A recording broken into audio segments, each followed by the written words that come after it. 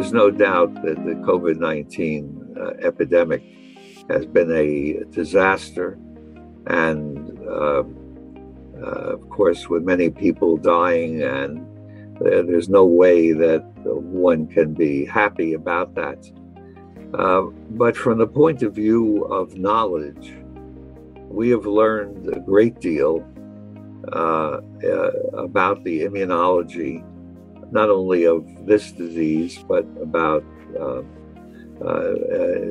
immunity and vaccines in general.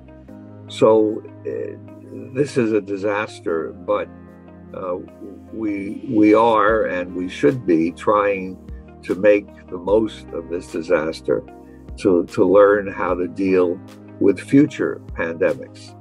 One of the things that I am proud of is having proposed with Jeremy Farrar and Adel Mahmoud in 2015 the organization of an organization to develop vaccines against potential epidemic threats, because we all know that disease X, so-called, will occur.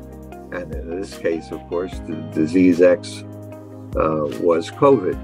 But that organization, as you know, is now called CEPI.